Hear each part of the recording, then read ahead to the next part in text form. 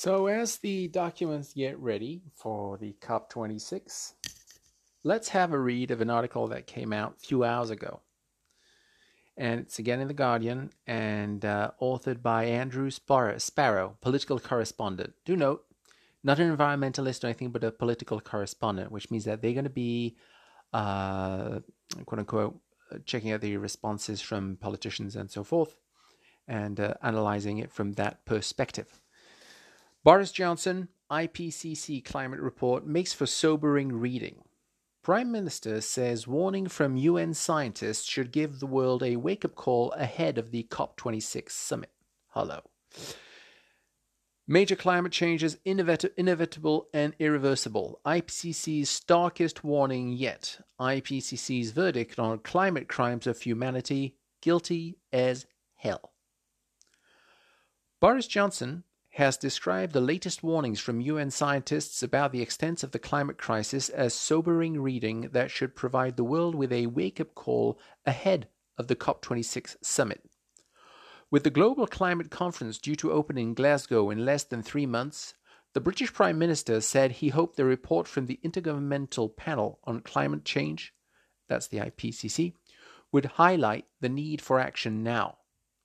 Ministers fear the UK-hosted conference, which has been billed as a landmark movement in the global effort to reduce emissions, may end up being seen as a damp squib. It is meant to be the moment that countries set out further details on how they will contribute to the goal of limiting global temperature rises to 1.5 degrees Celsius above pre-industrial levels.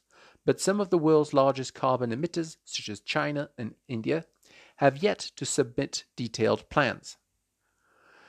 Commenting on the IPCC report, Johnson said, "Today's report makes for sobering reading, and it is clear that the next decade is going to be pivotal to securing the future of our planet.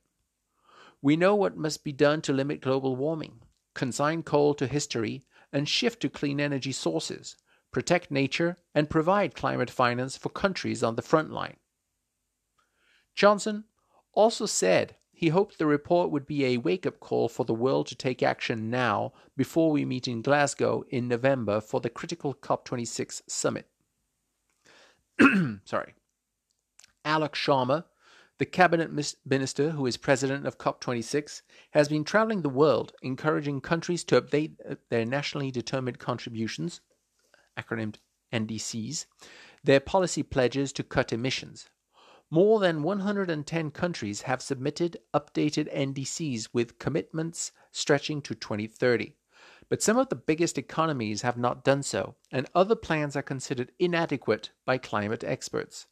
Sharma said, "Our message to every country, government, business, and part of society is simple.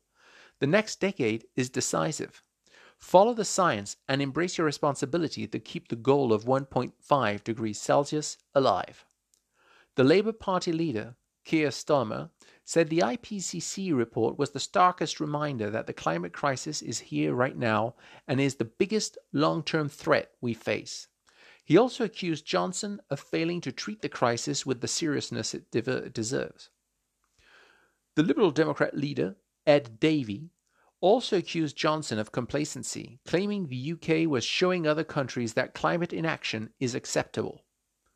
Connor Schwartz, the climate lead at Friends of the Earth, said, "If the government wants to show they respect the world's leading scientists on climate chaos, they can start by cancelling the Cambo oil field, scrapping the coal mine in Cumbria, and ending UK funding for the mega gas project in Mozambique. They can do that today."